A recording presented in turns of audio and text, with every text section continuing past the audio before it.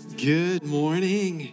Happy Sunday. Welcome to Life Point Westerville. Excited for you guys to hear a message from a special guest. But I want to make you aware of just a couple things. If you're a first-time guest, we would love to know how you got in touch with us, and we would love to just connect with you. And so a great way to do that is if you take out your phone and then you open up your camera, there should be a QR code on the back of the seat in front of you, and you can take your phone, wave it over that, and that will take you to lpguest.com. And then you can find ways to get connected to our church. You can find live interactive notes that you can use for the message today. And then just for coming today, we will make a donation to a local ministry that you choose just for saying thank you so much for coming. So check that out. Encourage you to do that during the service. You have joined us in the WOW series. And so WOW stands for Wide Open World. And we are so thankful that God has opened the world wide open for us to be a part of his activity all over the world and even locally in our nation, which you'll get to hear about. So God is just doing some really great things. And at the end, I'll tell you, about our offering. But one of the things that we have the great opportunity to do today is God has blessed us through members just like you to support and be a part of God's activity in the nations. And so we partner with Steel City Church in Pittsburgh, and they are here today. Chris is here today to give us the message. So Chris, why don't you come up here? Man, I'm super excited about God using you. And give Chris a hand. He is going to share the message today. And Well, good morning. Thank you. I guess afternoon now, right? Mark, for that. Yeah, my name is Chris Richards, pastor of Steel City Church. You can probably tell I'm not from Pittsburgh. Got a little bit of a southern accent that you'll hear come out as I get going. I'm originally from Columbia, South Carolina. Moved up to Pittsburgh about 3 years ago now to help with the process of starting a church in the Greenfield neighborhood of Pittsburgh. And so I've got some pictures that are going to show up. Just some cool things that we've got going on at Pittsburgh that we wouldn't have going on if it wasn't for the support from churches just like Life Point here. But up in the top left corner is Michael Yang. Michael was a professing atheist and is past tense, is now a professing, proclaiming follower of Jesus Christ. And so shortly after this picture was taken, he sent a video to David, who is our college ministry director in that picture, with him practicing how to share his faith because he was going home to his family who are professing atheists, and he wanted to confidently and boldly be able to proclaim the truth of the gospel to his family. We've got a picture from our men's retreat. Had a great time at our men's retreat, just being dumb and learning about Jesus, and was a great time. And then up in the top corner, that's a picture after a big service project that we did with my Connect group for an organization in Pittsburgh that serves women who are coming out of human trafficking. We, of course, did not serve the women directly, but indirectly set the stage for a clothes closet and a mom's closet and packaging of food and whatnot. So they would, when they come out of the human trafficking trade, they would have something to be able to tangibly use as they're trying to put things back together. And then one of my favorite pictures is us sitting by the fire at our men's retreat, and one of the guys in that picture is a guy that I've been praying for a relationship with him for 2 years. And the Holy Spirit has moved in his heart and in mine, and we're becoming friends. We have kids that are the same age, and just super excited about building a relationship with this guy. But in a lot of ways, there's things that are going on in Pittsburgh. And this family that you're about to see next is my co-pastor, Zach, and his wife, Leah, and their bundle of joy, Felix. They actually just left to go grab lunch to get, early into the buffet line, right? So they are eating with the Duttons, who are actually really good friends of theirs and members here at Life Point. But I get a chance to do ministry every single day with Zach. I lock arms with him. We're co-pastors. And I've said in every service, I'll say it here, and Zach hates it when I say it, but Zach is the beauty and the brains of the operation. Anything good that happens at Steel City Church is typically because it's Zach. I just am really good at being a strong back and really getting in the way most of the time. Zach does all the hard work and good work. And then my family, introduce you to my wife, Rachel, and my two girls. They are down in the kids ministry because they think that Life Point Westerville kids ministry is the coolest kids ministry in the whole entire world. And so they were super excited, and they were like, okay, Dad, we'll sit in the first service. But then we're going to the kids ministry after that. And I was like, that's fine, good. So they're down there. So Tinley is 10, Edie is 8, and I think she's going on like 18 or 21 or something, but we can talk about that later. But, being a girl dad is one of the joys of my life, and one of my most favorite things that I get to do being a girl dad is I get to scare my kids on a regular basis. And so I'll hide in their closet or under their bed or something and try to scare them. And just as like a reminder of that I'm your dad and I have power in the house, because it's about the only time I have it. And so what you're about to see, kind of frame it, it's just before Halloween a couple years ago. One of the members of our church got a gorilla mask. And so he said, hey, I'm going to hide out, and you can have the kids come and ding-dong ditch us on the way to school like we've done multiple times. And I was like, great, I'll jump out. So here, watch this.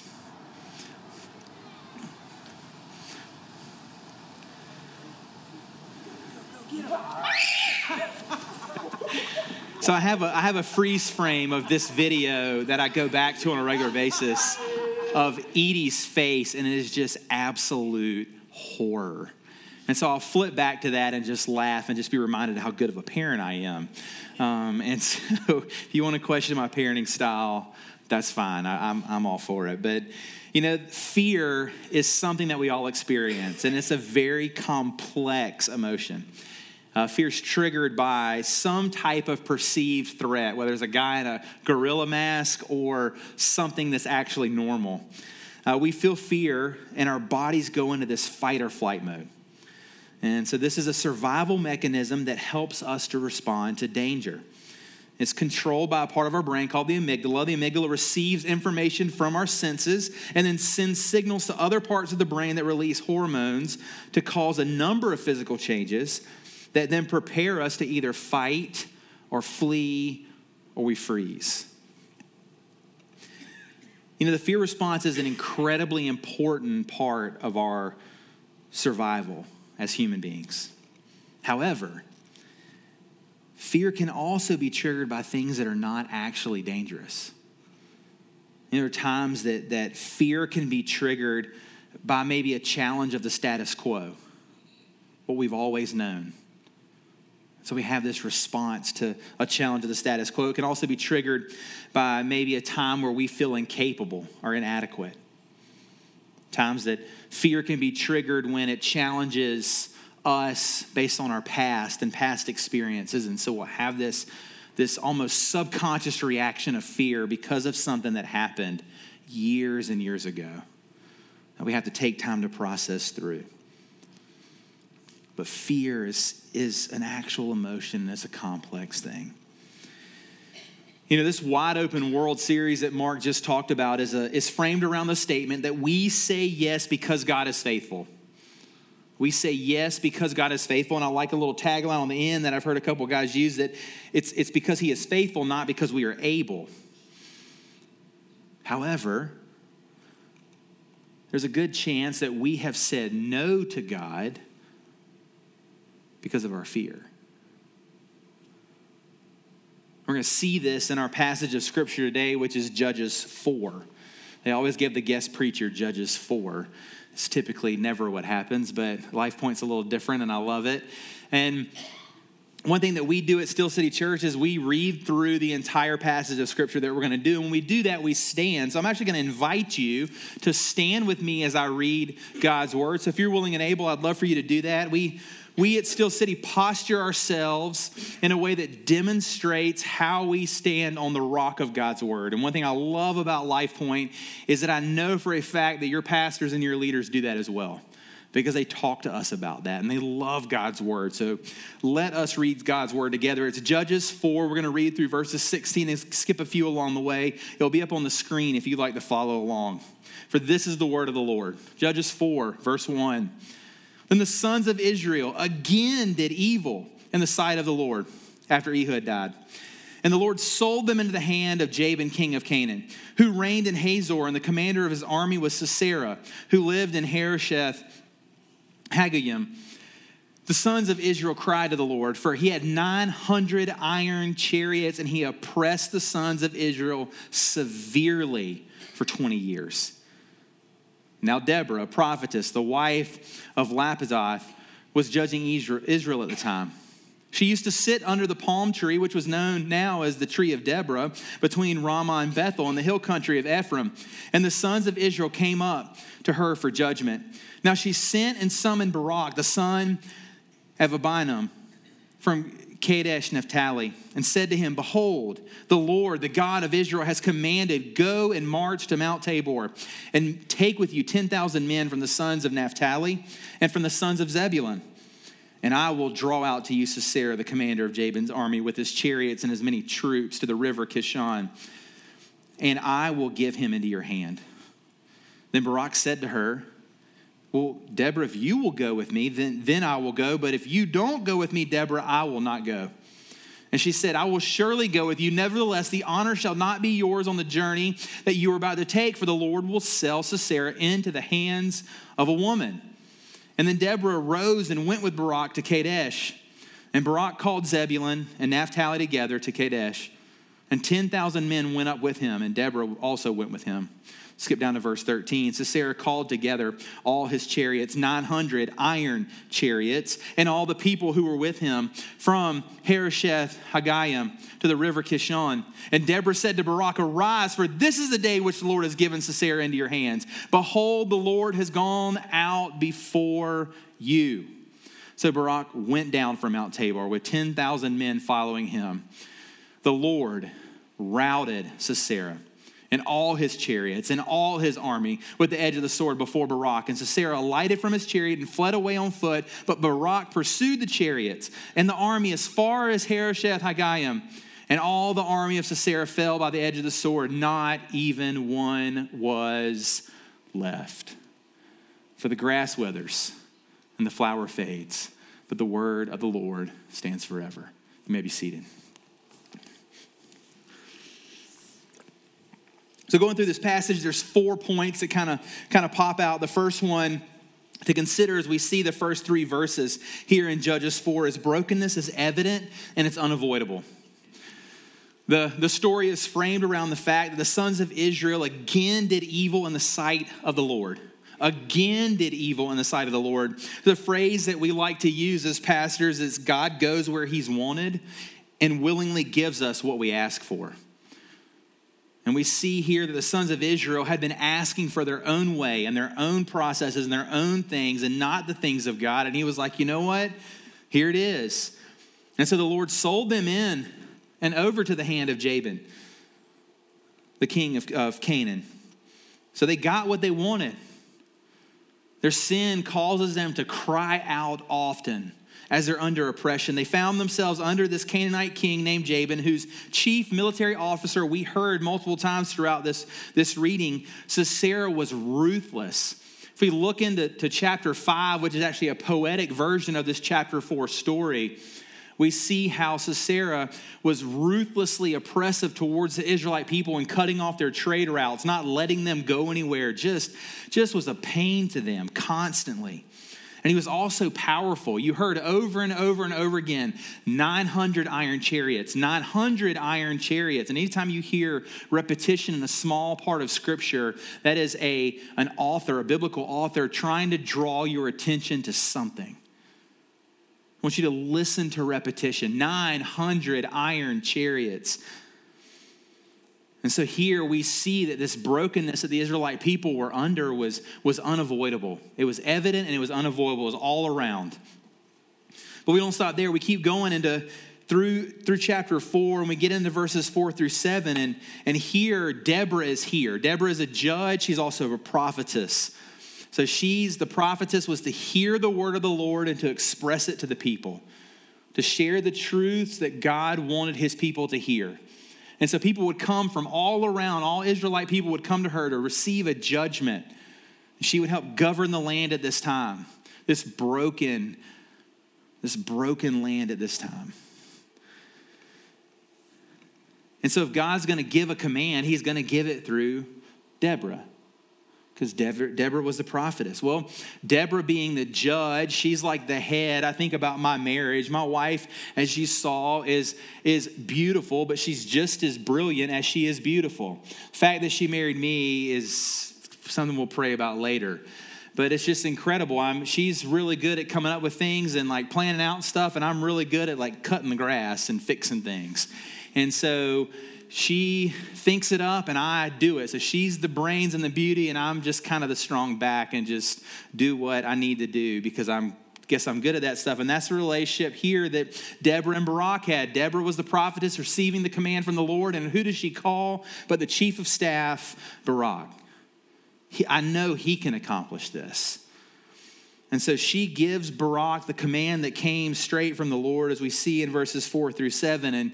And one thing we have to understand is that when God gives a command that is clear, it's as good as done. And so we have to understand that this was a clear command. It was specific. Where, who, how many, what, where. Where am I supposed to go? The top of Mount Tabor. Who am I bringing with me? The tribal men from Naphtali and Zebulun. How many? 10,000. Now, one thing we have to understand here is these Israelite people have been under oppressive rule for 20 years. And whenever you get under an oppressive rule, what's one of the first things they're going to do but take any type of power away that you have? And so the King Jabin removed any type of weapon that the Israelite army would have access to. And God's commanding Barak to go get Naphtali and Zebulun, two like far out tribes. This is like calling the country folk in with pitchforks. That's who I want. Don't go to the army base. Go to Naphtali and Zebulun. Get those boys. Barak like, I'm good. I don't know about this. This ain't looking too good for me. They didn't have weapons. They weren't prepared. They weren't trained. There's a problem. And then what's going to happen? But Sisera's army, his 900 chariots, will be given over into your hand. When the command is clear, it's good as done. I love what John Piper says. He actually says when God gives us a command, it's his way of showing us how he wants to serve us. Here, God is giving a command to Deborah, to Barak, to serve the Israelite people. Something's coming. Something crazy is about to happen. So now we move into verses 8-10. We see the truth that fear and faith can coexist. The command is given to Barak, and what does Barak say to Deborah? But he says, I can just hear the tone of his voice. Man, you talking about Naphtali and Zebulun? Like you couldn't have given me Judah or something? Like a powerful tribe? He's like, all right. And I can hear like the stutter and the crack in his voice. If you'll go with me, Deborah, in verse 8, then I will go. And if you're not going to go with me, I'm not going. This is the chief of staff of Israel, God's chosen people, and he is scared to death. And I love what Deborah says in verse 9. She says, I will surely go with you. And being a dad of two girls, this verse fires me up even more. And she says, nevertheless, the honor shall not be yours on this journey. Yes, you are the chief of staff of God's army, but this honor is not going to be yours. It's going to be mine.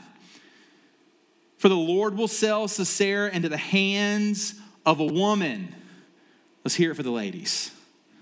I love this for my girls. And then Deborah rose and went with Barak. She grabbed him by the hand and said, come on, big boy, let's go. We got this. Faith and fear can coexist. The fear of Barak and the shaking of him in his boots was overtaken by the faith of Deborah. Now, it's so easy for us to criticize Barak here. The Israelite people, remember, had been under a non-Jewish rule for 20 years. That's the Bible's fancy way of saying half of generation. And so all those reminding stories of God's faithfulness that would go through the Israelite camps over and over and over again had been cut off. And here Barak, the only thing he has to look at is himself and the people in front of him and the task at hand. But sadly, are we not kind of like that sometimes? We don't have a full understanding of who God is.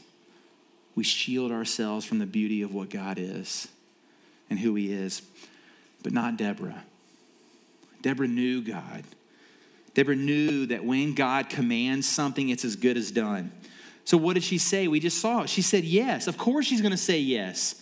Because the God that she serves is faithful. He always has been faithful. He always will be faithful. Exodus 34:6. He is a faithful God. It is who he is. It is his character. He says it, it's done. And so she went in her faith in the midst of Barak's fear,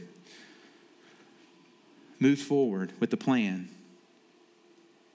I come to the realization that even in the midst of fear sometimes, God can move mountains with a step of faithful obedience. Faith and fear can coexist. And then we see just the beauty of what happens, and we realize that when we take a step of obedient faith, faith always invites a decisive victory, because look what happens.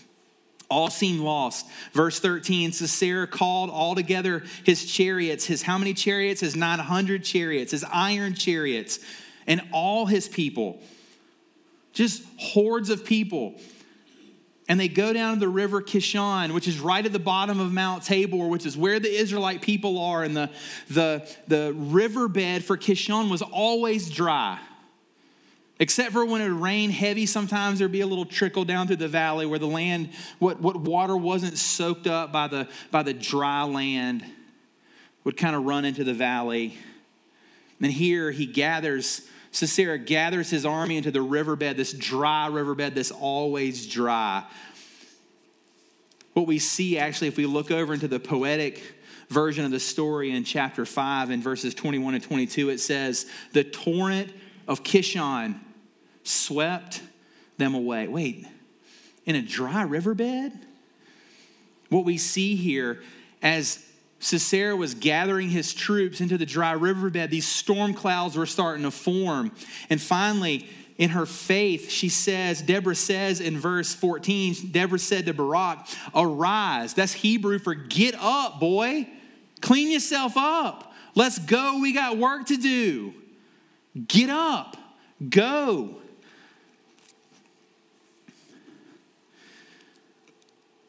And so he goes.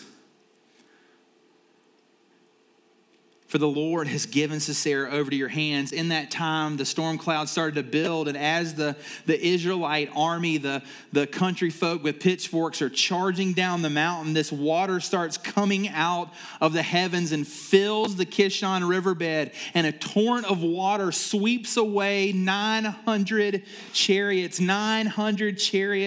of iron. Barak's charging down the hill and he's watching all this happen. And it says in verse 15, the Lord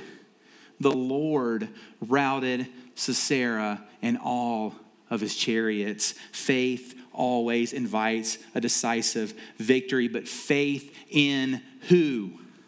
It says the Lord, and we got to know this term here because this is the term that Deborah knew that Barak had forgotten. It's the Lord. This Hebrew term is the term Jehovah. So often when we talk about the Lord, we talk about our personal God, this incredibly powerful personal God, Yahweh, the God that when we sleep at night, we breathe out the name Yahweh.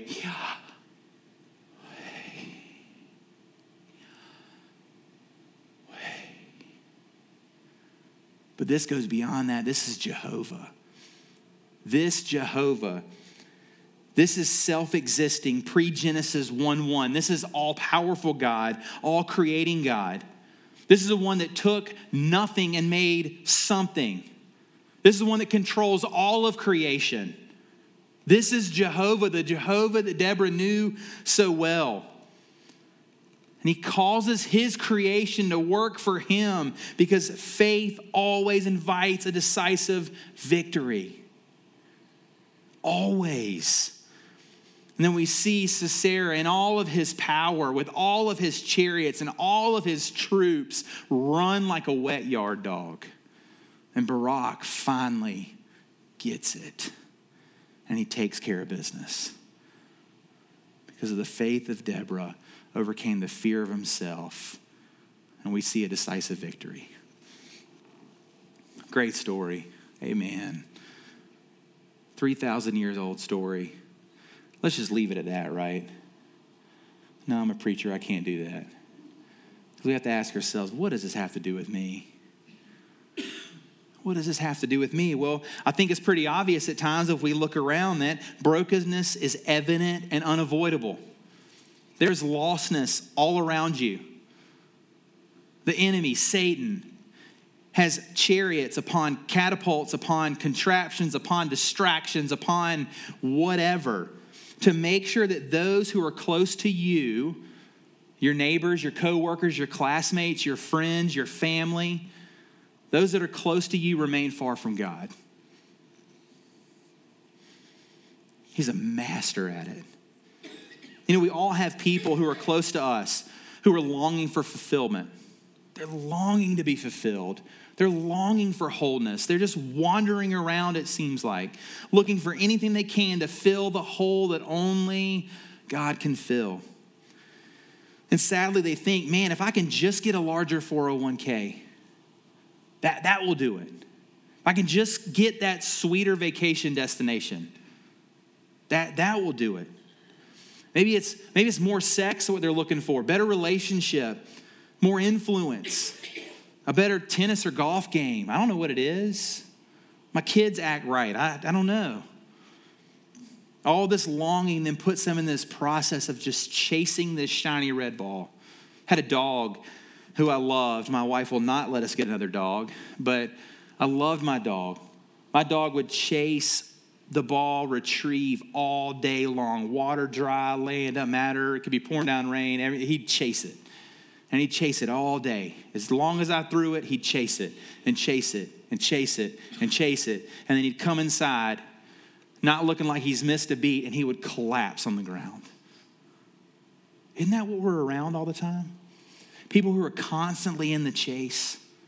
They're just chasing the shiny red ball of the 401k across. They grab it. That wasn't good enough. And another one fires across the yard. Let me go chase that.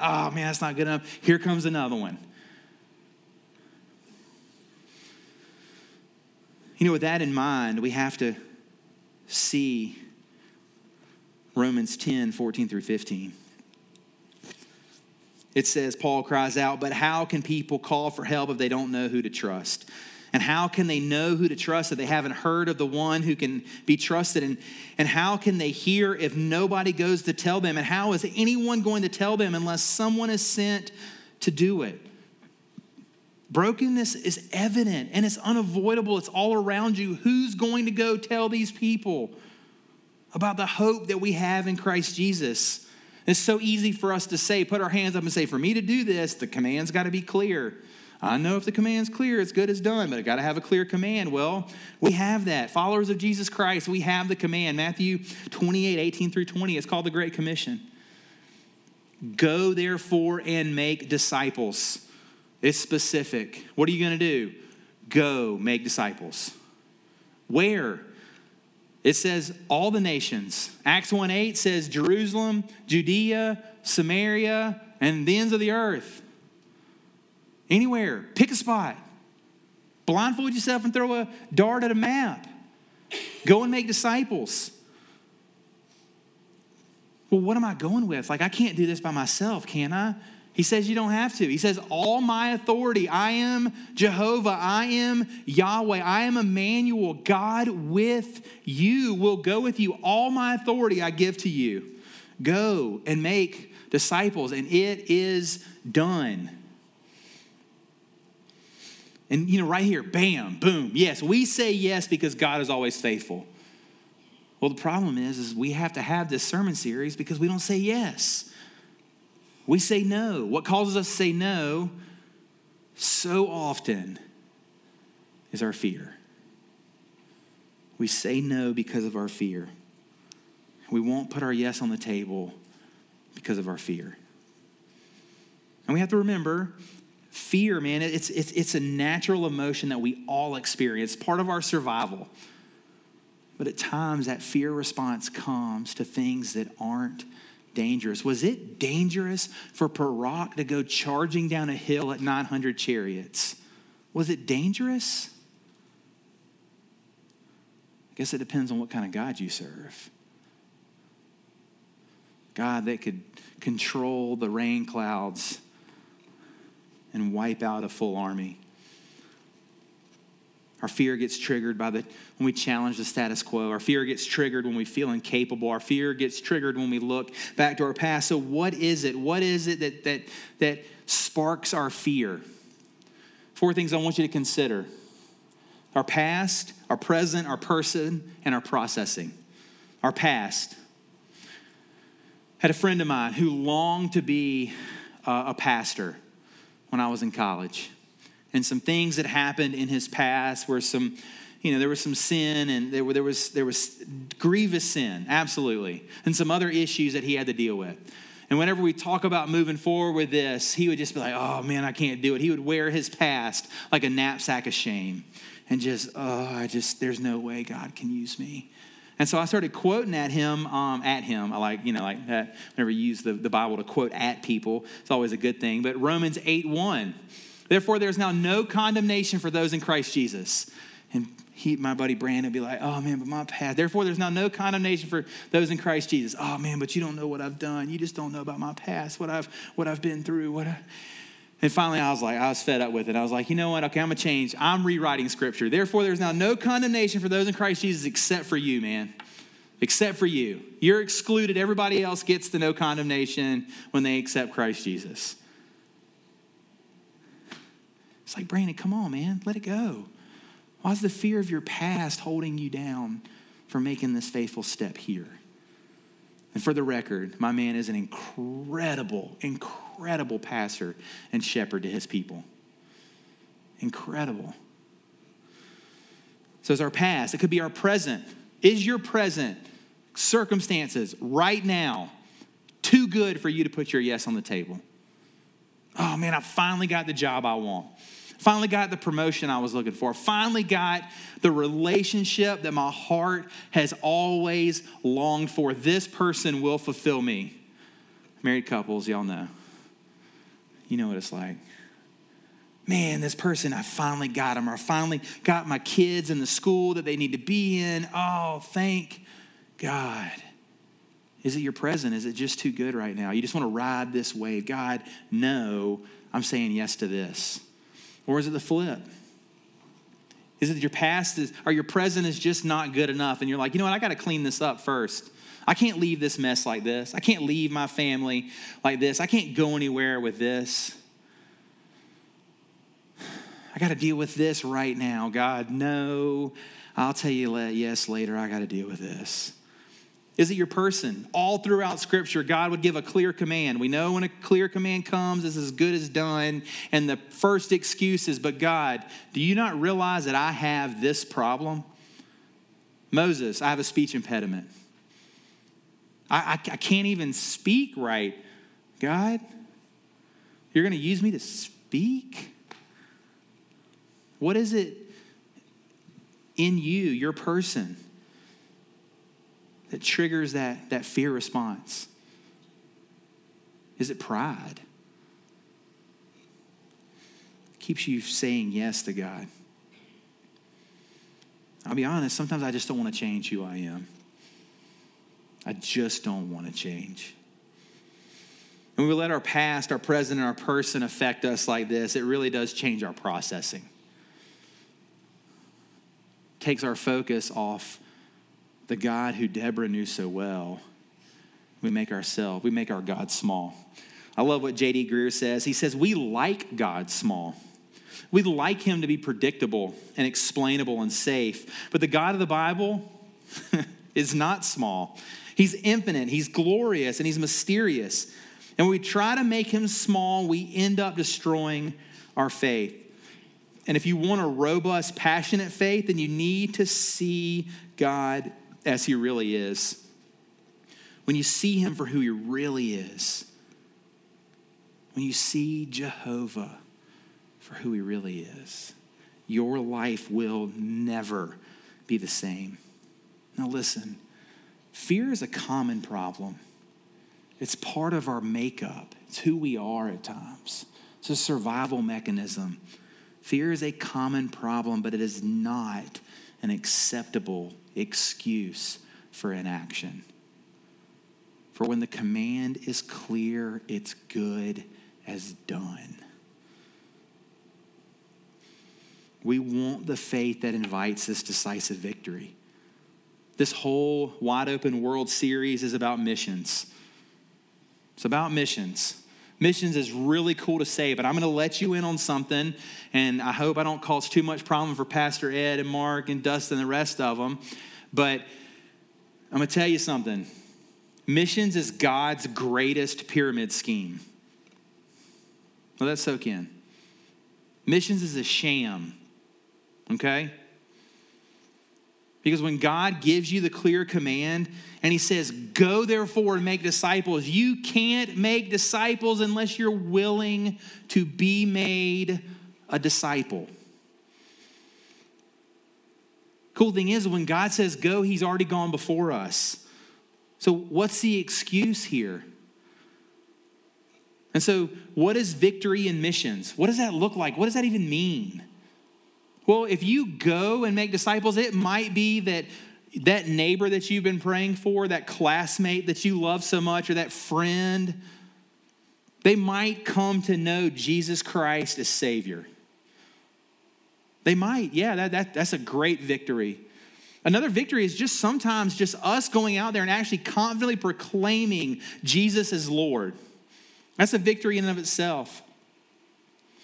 But I tell you, I think one of the greatest victories, and this is what makes missions a sham, is that we go somewhere, we finally put our yes on the table to go somewhere, and it might be across the fence to your neighbor, it might be halfway across the world, and we go and build this or fix this or gather this or shape this or serve this or whatever it is, and the only thing that gets shaped is ourselves.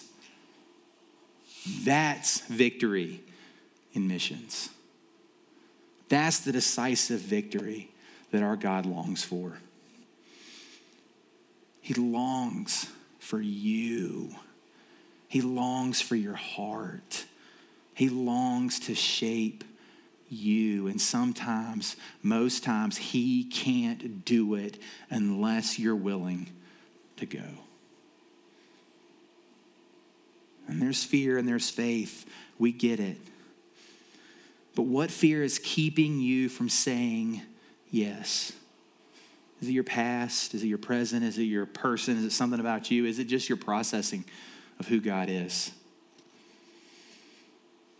I tell you, I am someone who accepted the command to go. I was a 14-year veteran educator. I'll say it in the most unprideful way possible. I was a very, very good elementary school principal in a very tough area in the place that I came from. Loved it. God said go. And for some crazy reason, I went. And I tell you, in the past 3 years that I've been in Pittsburgh serving, I think the most impactful things in myself is not the evangelism strategies that I've learned and used. It's not the preaching techniques that I've learned and I've used. I didn't sign up to be a preacher, but here I am. It's not church growth models. It's not welcoming strategy. It's not anything else that I've learned, but rather it's that my heart has been filled with a truth of something that Paris Reedhead, who was a pastor back in the early 1900s, he proclaimed through his sermon, 10 Shekels and a Shirt, about his time in Africa, his time when he went to these people that were completely lost. Brokenness was evident.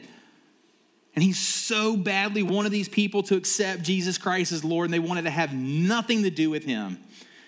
And in his anger one night, he cries out to God, "Oh God, why would you do this?"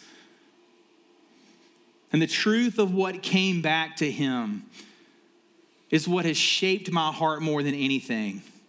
And I'm taking liberties to change this into my context. So instead of screaming out Africa, it's Pittsburgh. But here is what the Holy Spirit, I feel like, has impacted my heart is I didn't send you to Pittsburgh for the sake of those who are lost. I sent you to Pittsburgh for my sake. I am God. They deserved hell, and you do too. But I love them. And I endured the agonies of hell for them. I didn't send you out there. I didn't send you to Pittsburgh for them. I sent you there for me. Do I not deserve the reward of my suffering? Don't I deserve those for whom I died? And that includes you. That includes me.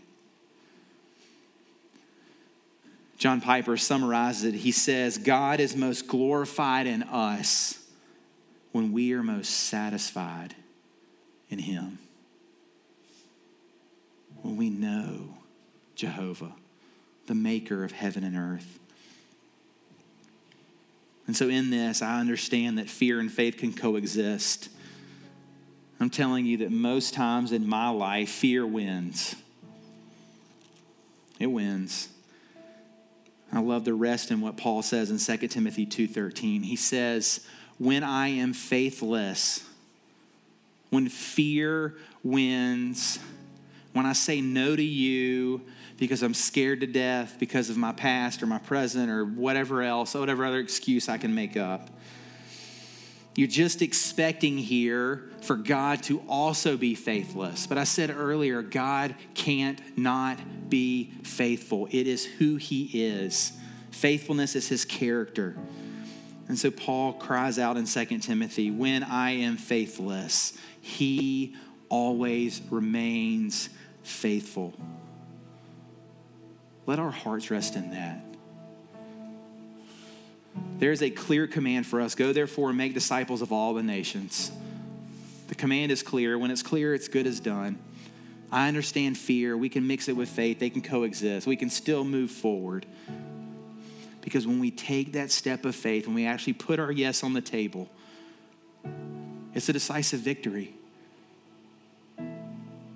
It's not necessarily the outside. It's here that he's looking for. Let's pray. Heavenly Father, you are a good God. God that I just grapple with, and my heart just longs to understand, and I get so frustrated and bothered by the way that you work sometimes, but the realization that you are always faithful is just too true. It's too much for me to overcome. And so, Lord, I pray just for myself that I will just continuously put one foot in front of the other, knowing that once I take that step, you always have ground there for me to land on, to step on. Lord, I pray for this church body. I pray for these people in here. Lord, I don't know what they're going through or what they're experiencing or what that fear response is, Lord, but I know the command is clear. Go therefore and make disciples of all the nations. What is holding us back? Lord, let us look into our hearts the way that you do and identify whatever it is and lay it before you. Lord, thank you for not giving up on us, that you are always faithful.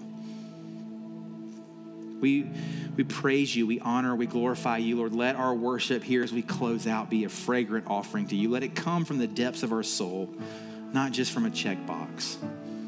Lord, we love you. We ask all this in your holy name. Amen.